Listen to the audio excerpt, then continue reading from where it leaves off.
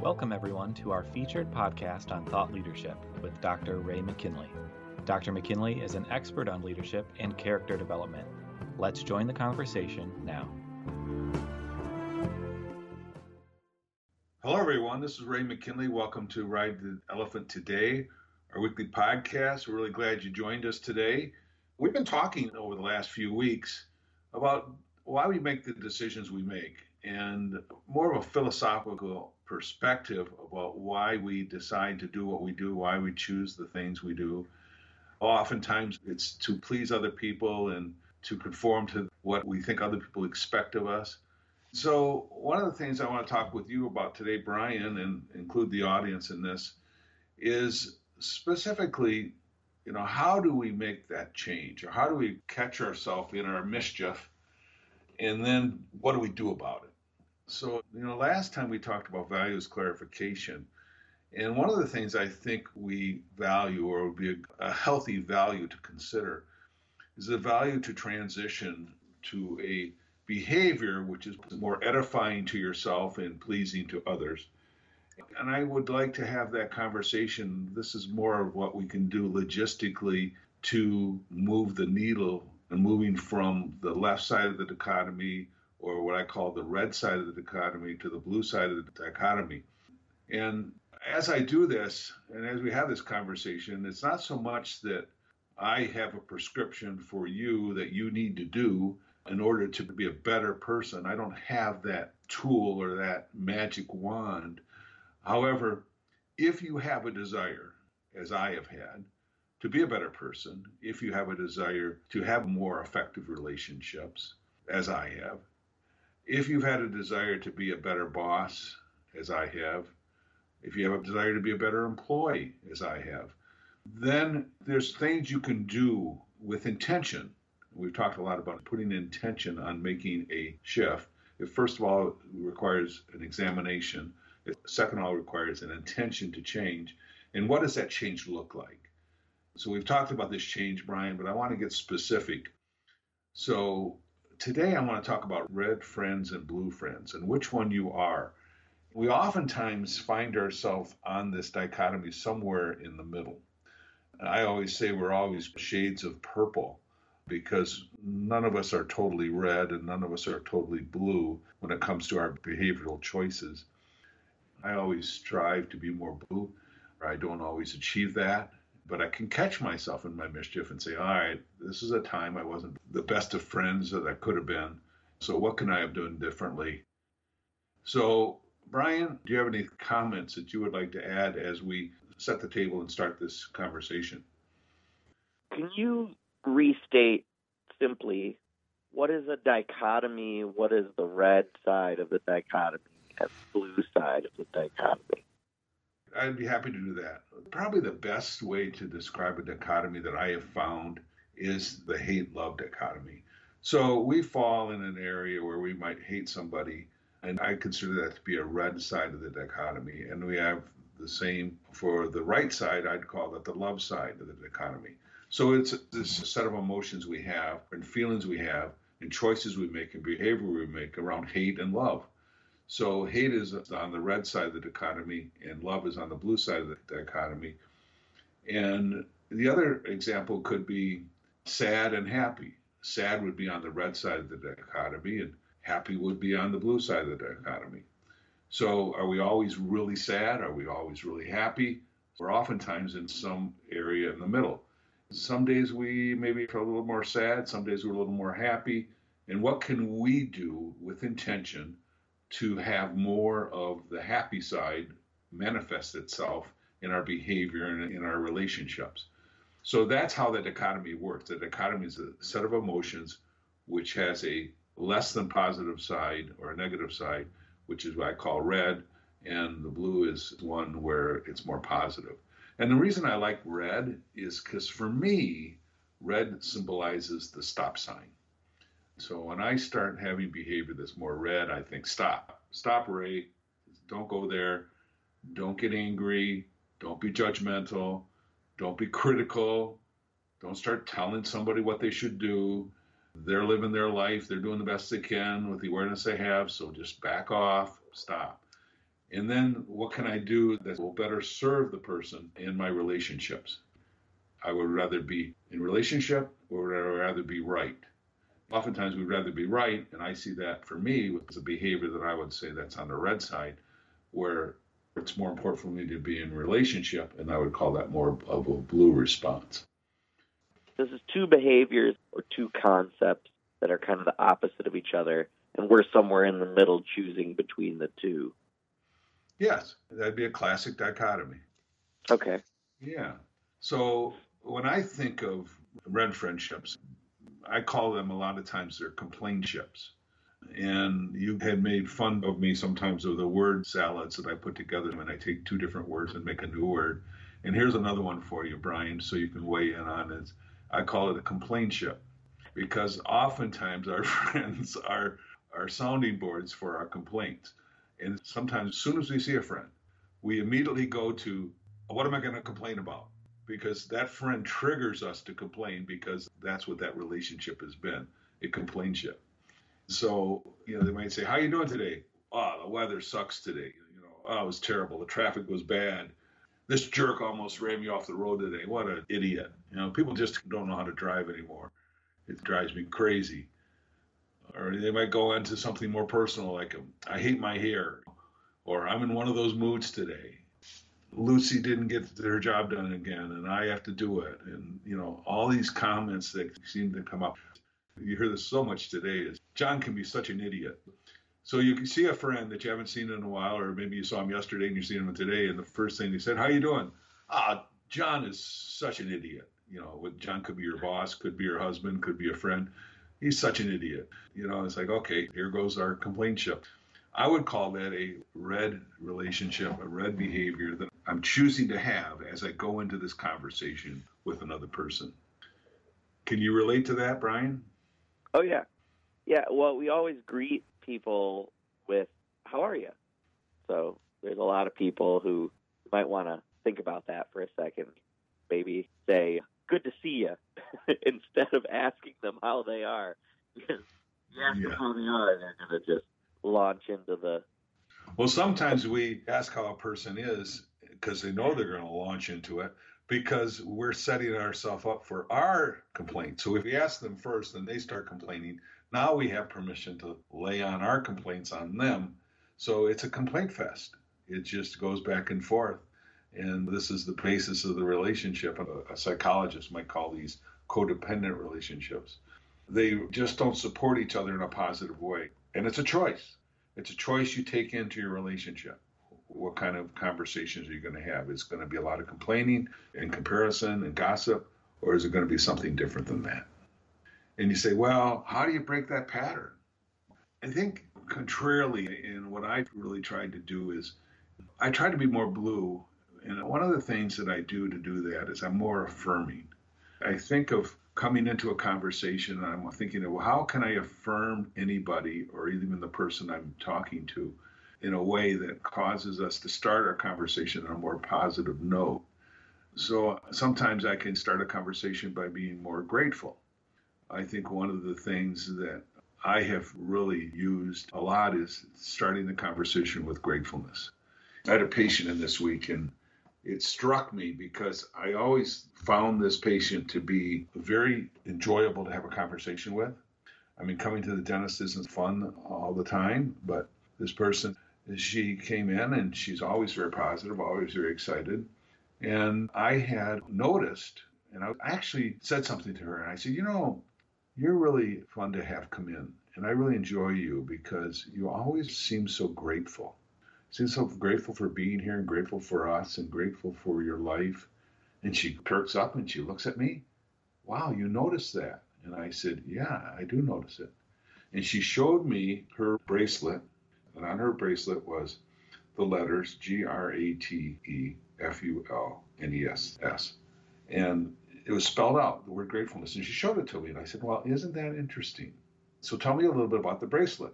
And she started to say, well, this was my way of reminding myself that I need to start with gratitude.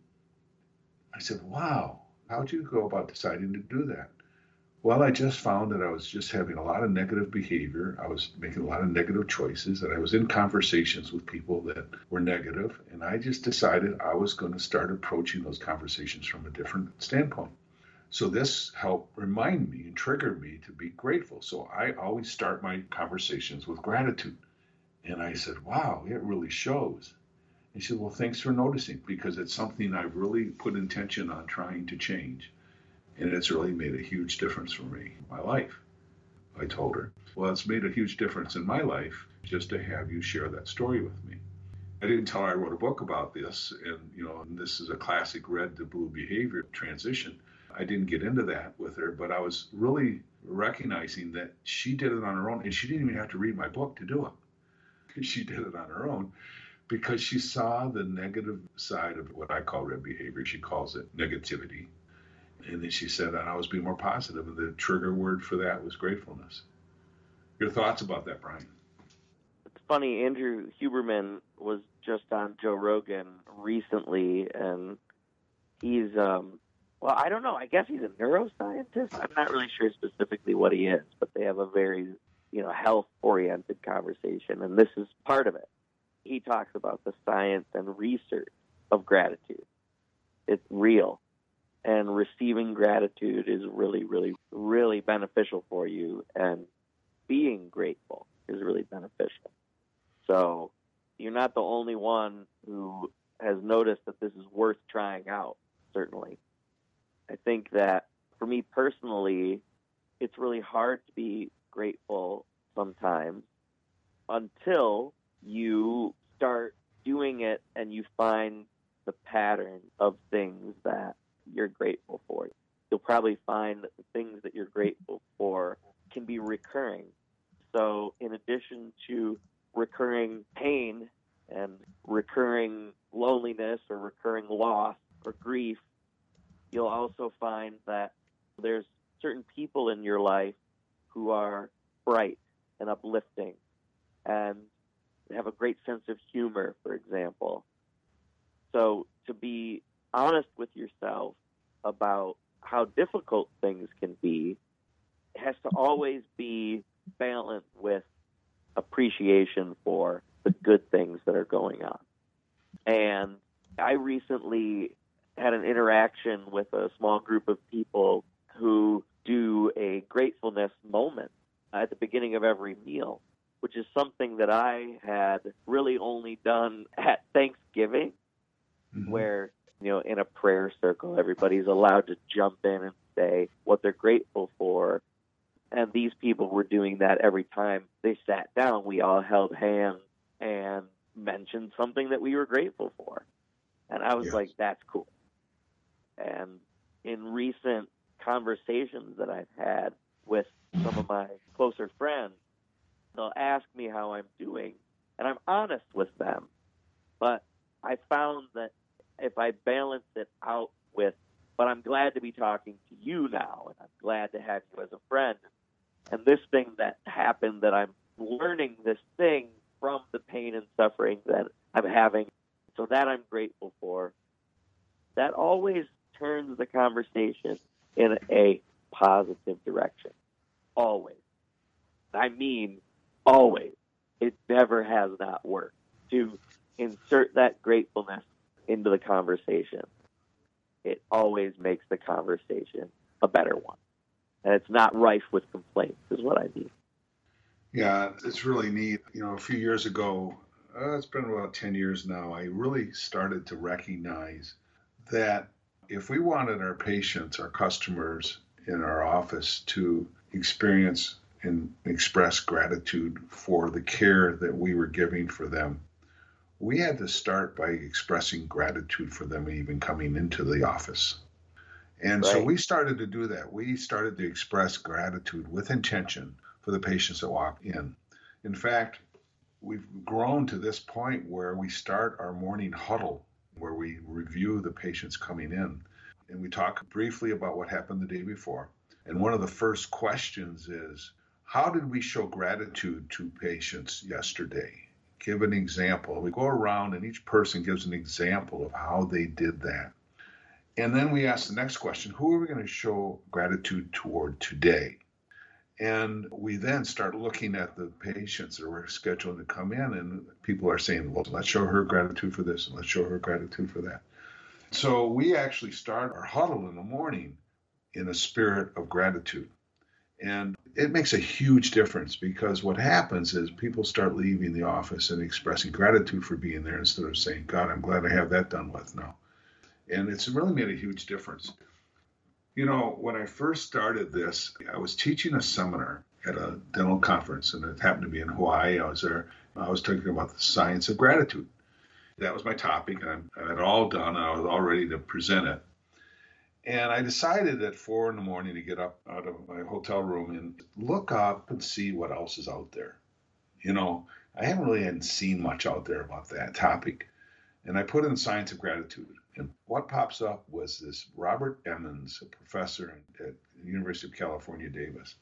He comes up and he talks about, he has a book called The Science of Gratitude. And he had a little YouTube thing there. And I listened to it and I thought, man, this is really cool. He's actually talking about what I've talked about. So what I kind of got and learned through the experience of just making the shift, he was talking about actually scientific evidence, how it changed the endorphins in the body and changed the hormonal changes and all the benefits that this science of gratitude. And he talked about a gratitude journal and how important a gratitude journal was. And I'm thinking, wow, I've been writing a gratitude journal for a while. So it was very interesting to see that science was catching up with the awarenesses of how important these things are. You know, this has been timeless knowledge that we just seem to set aside, and we don't really pay enough attention to the importance of being grateful, because we're so focused on the negations that are rattling around in our mind. And it's very hard for us to think of how grateful we are, because we have all these negative side talk happening, or negative internal dialogue that's happening. So we end up really not paying attention to how important being grateful is. I found that very interesting. And so it's been a wonderful journey for me to recognize how important that is. And it's been transformational in my relationships with my patients, the relationship with my staff. So, you know, I'll say something else about that. I had an employee come to me last night at the end of my day. And I'm going to be a little careful about being sensitive about this. She's been really a temporary employee. She's struggling. She'd really like to stay on with us because she just really enjoys the office. She read my book and she just says it's the greatest book she ever read, and she was being very complimentary. But she said, I understand that I'm not going to be a fit here. I need to go on and find another job. So I want to do that. But I just want to say to you how grateful I am for everything I've learned here, and how grateful I am for what you've meant to me. Because my son and I, and she has a special needs son who's an adult, and she still cares for. And she says, this has been transformational for our relationship. And we've devoured your book and devoured your information, and it's been life-changing. And she couldn't express enough gratitude for it. And what was interesting was she came from a placement service. And I've talked to the placement service 3 times since she's been temping for us. And the placement service says, well, what do you think? Why won't she fit in? She loves you. She loves the office. Why won't she fit in? And I said, well, I'm just not going to say anything negative about her. Well, there's got to be something. And I said, no, I'm not going to say anything negative about her, because she's a wonderful person. She has a great heart. She just really cares a lot about patients. She cares a lot about people. But sometimes it's just not a match. And in this case, it's just not a match. And she kept trying to pull out of me something to say about her, and I just couldn't do it. And I just didn't do it. And I found that surprising to me, that I have I've come to a point where that's so important to me. I wanted to say something to this employment agent that was edifying to the young lady instead of beating her up. So everything I said was positive. She said, I've never heard anybody decide not to hire somebody with so many positive reasons about the person they're not wanting to hire. You know, I said, well, and then of course she came in and told me yesterday that she found another job and she's going to pick it up in 2 weeks. And she said, can I still stay in here and work for 2 weeks? And I said, absolutely, you can. And she just couldn't say enough about how much she loved us and loved the office and loved what she's learned, and thinking, this is all because we start with gratitude. Instead of it being a poisonous relationship, and having could go negative in so many ways and say negative things about us when she left the office. Yeah, I couldn't work there. They just didn't train me. They weren't very friendly. She's never going to say anything like that. She's only going to say positive things, which is awesome. So you really create those things in your world. And that's what we're trying to encourage the listener to listen to today, is when you come from a place of the blue side of this dichotomy, you perpetuate the blueness in other people. You pull out their blueness. It may not happen right away. It does take time. But eventually you can pull out their gratefulness side. And they, instead of thinking negatively, they start thinking of positive ways they can support the relationship, even when the relationship is ending, as it was with this young lady in our office. So, any thoughts about that, Brian? That's a interesting interaction. I recently was working with someone who I was really having a hard time with.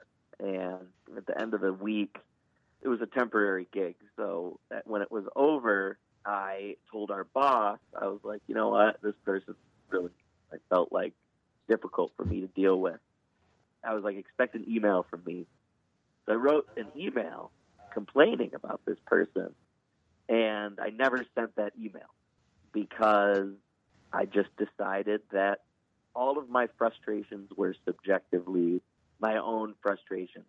As real as it was, and probably objectively, she's not the greatest asset for this group, this person that I had written the email about, I just ultimately decided this wasn't my problem to solve.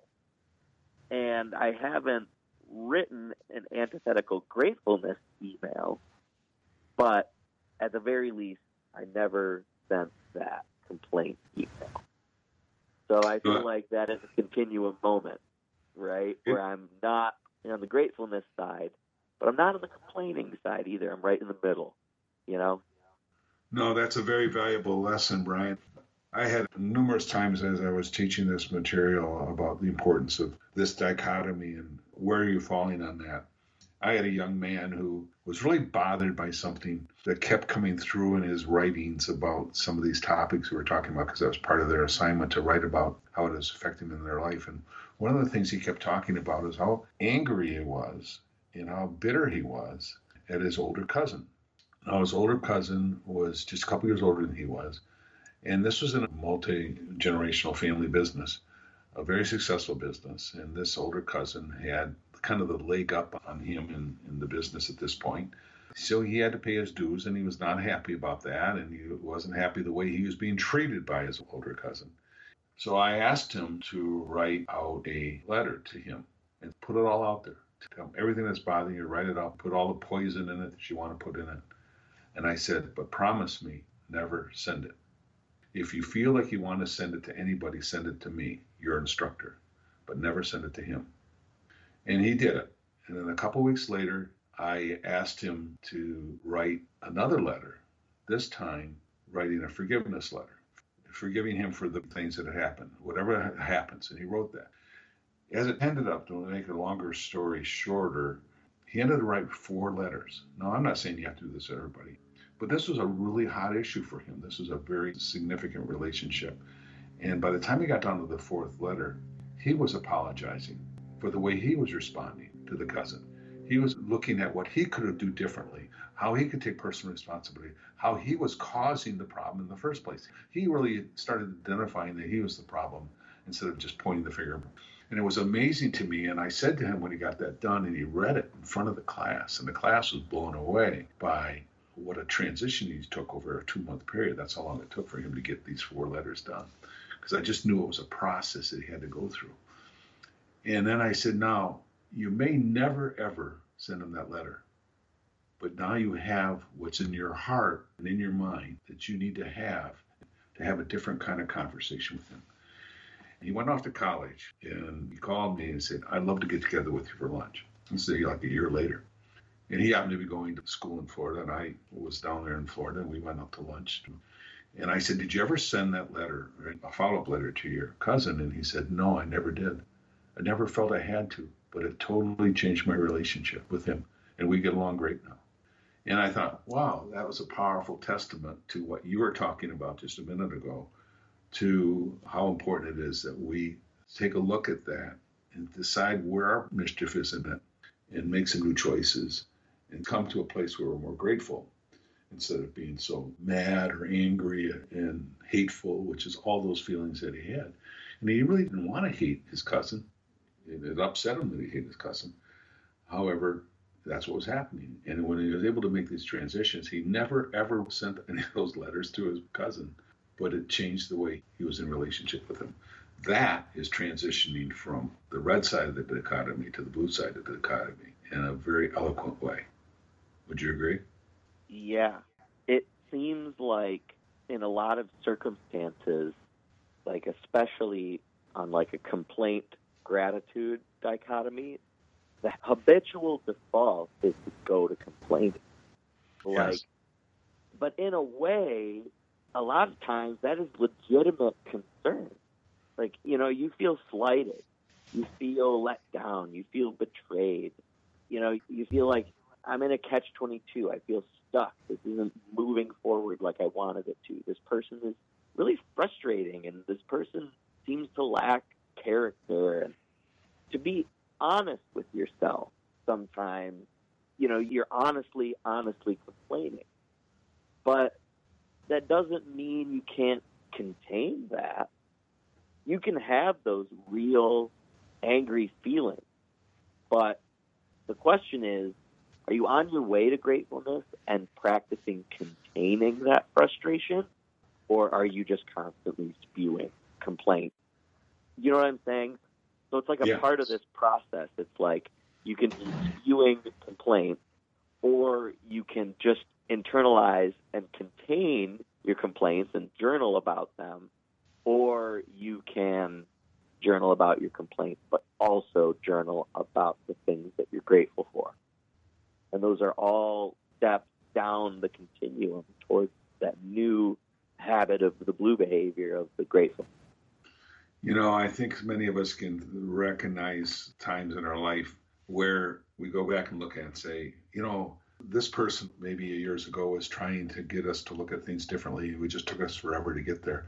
And I'm thinking of one of those when there's a gal that worked for me years ago as a dental hygienist. Her name was Joan. And what was so neat about her, what I think so fondly back at her is, this is 25 years ago, so this was the time when I was pretty red in my behavior. I was complaining, critical, blaming everybody else for the problem, and I hadn't really started my transition.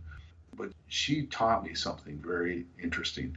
Whenever I started complaining about anything or anybody or a staff member or something, she'd say, well, look at it this way. They're doing this and they've got a lot going on. And she always would try to put a positive spin on the person. I'm complaining. I'm being critical. I'm throwing out gossip about it. And she's just turning it around every time. It didn't matter who it was. She was going to say something nice about the person and put a positive spin on whatever I had to say. And I would just say, Joan, the problem with you is you're just too nice. It's like, no, the problem with you, Ray, is you aren't nice enough.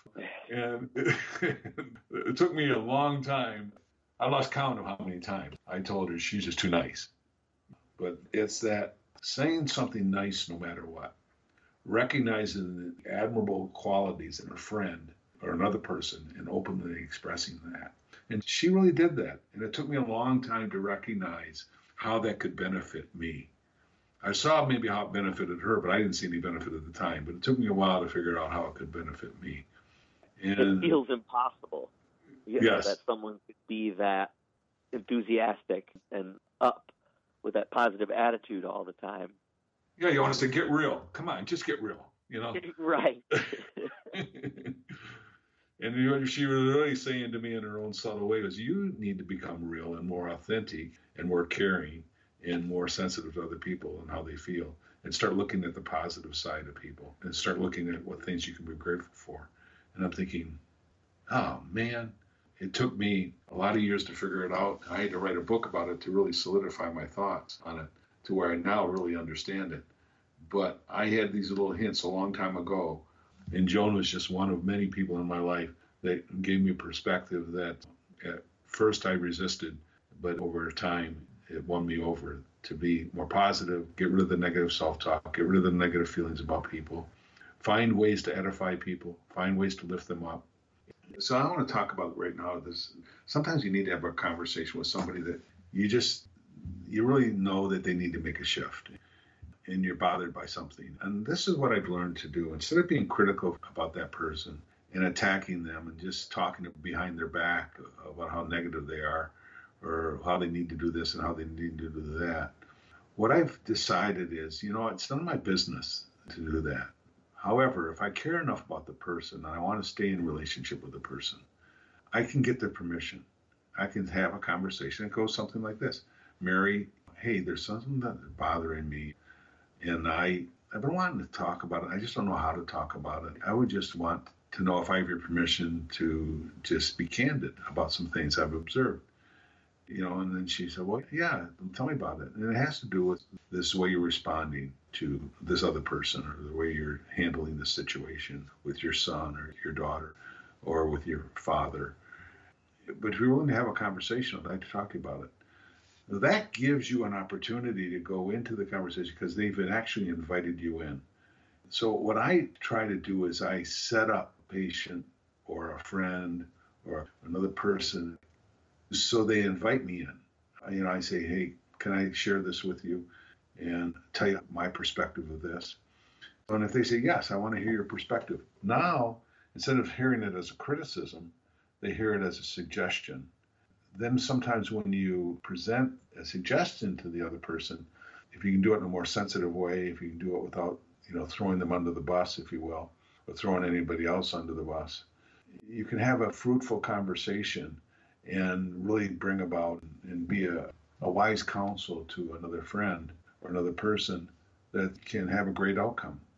So it isn't that when we talk about never having these kind of conversations with people that that you see things that they need to change. You still need to have those conversations, but you just need to approach it differently.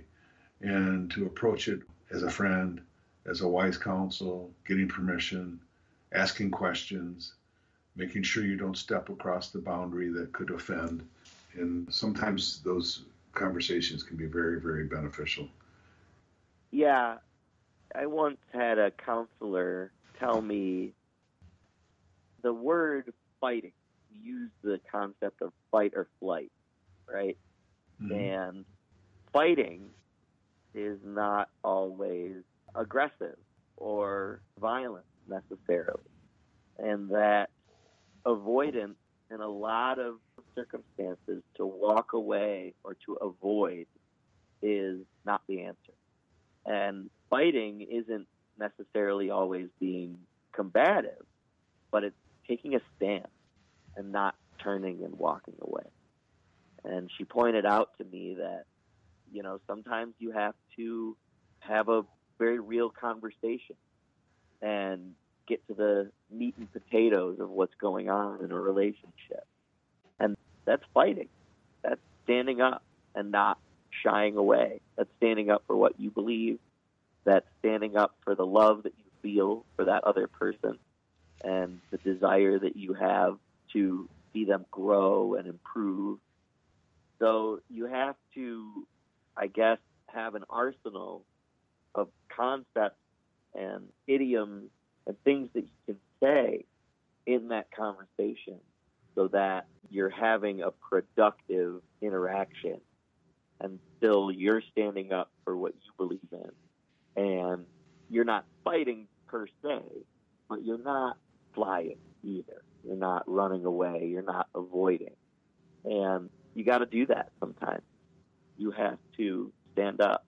And sometimes, if your way of fighting is to have a really good conversation, a really real, heartfelt conversation, there's scarcely a situation that I can think of where there wouldn't be a benefit in that. Well, you're talking about what does it take to have a healthy discourse. And discourse can be either healthy or unhealthy. And that's also a dichotomy. Having healthy discourse would be a blue behavior, and having an unhealthy discourse would be a red behavior. And one of the things that we see in these kinds of discourses, when you have these kinds of issues that you have a difference of opinion, you don't feel the same way, and you don't feel the same way, But to go into the conversation to say, let's begin by agreeing to have the conversation, and if in the end we agree to disagree, that's fine. However, one of the things I'm going to avoid doing, and hopefully the other person avoids doing, is start throwing ad hominem attacks at the other person where they label them and call them an idiot or stupid or even something worse. And those kinds of words can end those kinds of civil discourses, those conversations that can be fruitful and helpful in the end. So I think supporting the other person by saying some positive things to them and edifying them for the qualities you see in them, and then have a conversation about things that might be taken away from their shine, if you will. And these are some of the things that you might want to consider because they take away from your shine, they take away from your brand, they take away from the person you really would like to be. And if you have a good friend has the ability to convey that in a healthy way to the other person and have a very comfortable conversation about that. And then sometimes it's just a matter of that you guys have a difference of opinion, but respect each other's opinion and have that conversation. So I respect your opinion. Hopefully you respect mine. Let's just let it all hang out and continue on. And over time, we both can learn something from each other. And I think that's a healthy thing to have occur. And oftentimes, compromise is the best answer to these things, where each of us give a little bit, and then we can stay in a healthy relationship, one that still affirms both parties. Yes, I agree with you, Brian, that sometimes fighting is basically saying, don't walk away from a constructive debate. You always have loved debate. You're a great debater. And that's basically what you're saying. I'm going to present my side of the story, but do it in a healthy, friendly way, a way that doesn't diminish the other person. There's an art to that, and it's important. Yeah, and the art of that is really outlined in the dichotomies that you outline in Ride the Elephant, really. I mean, we kind of focused in on gratefulness there as a really beneficial blue behavior, and you bring that into a conversation, and you can just watch it work wonders. But there's a list of other dichotomies, and if you stop bringing the red side of that dichotomy into your fight, into your conversation, you're using the wrong weapon. You're using tactics that are only going to backfire. But if you bring blue behavior, a blue attitude, humility, personal responsibility, love, you bring the blue behaviors to a conversation, it's going to be very different. Very much so. And that's really what we're asking the reader of Ride the Elephant, Journey to Success, to consider. We're really asking everyone on this call to consider is how they can decide where they are on these dichotomies when they go into a relationship with another person. What's the position I'm taking? What's the attitude I'm taking into it? What opinions have I brought to the table? Am I here to support the other person and lift them up, or am I here to take them and tear them down? And I think it's just a matter of making that decision. And oftentimes we go into these relationships that you talk about without any thought to it at all. And then we just walk away and we say, boy, that didn't go very well. You know, chaos occurs, anger occurs, bitterness. I'll never talk to that person again. I never want to see that person again. And it's like, really? If we were just more intentional on choosing to stop that red behavior and just put a check on it, say pause and say, hold on, let me try this other thing on. And certainly today our focus has been trying on gratitude, and just see how much of a difference that makes. And as you said, Brian, the book is all about choosing those different dichotomies, or where we fall on those dichotomies.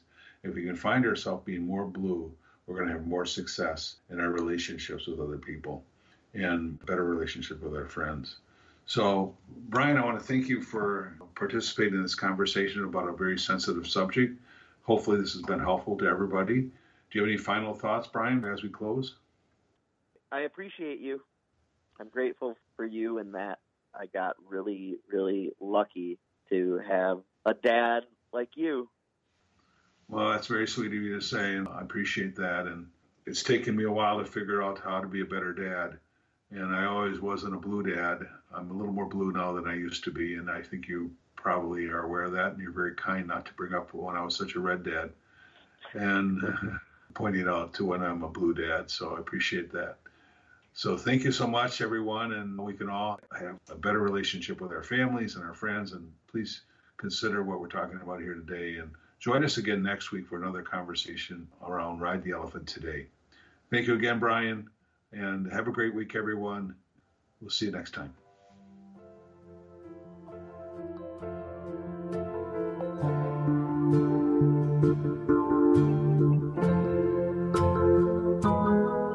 Dr. Ray McKinley is a speaker, author, and coach. In his new book, Ride the Elephant, The Journey to True Success, Dr. McKinley addresses the crisis in personal leadership and what you can do about it. Thank you for joining us today. Your feedback is important to us, and we'd like to hear from you.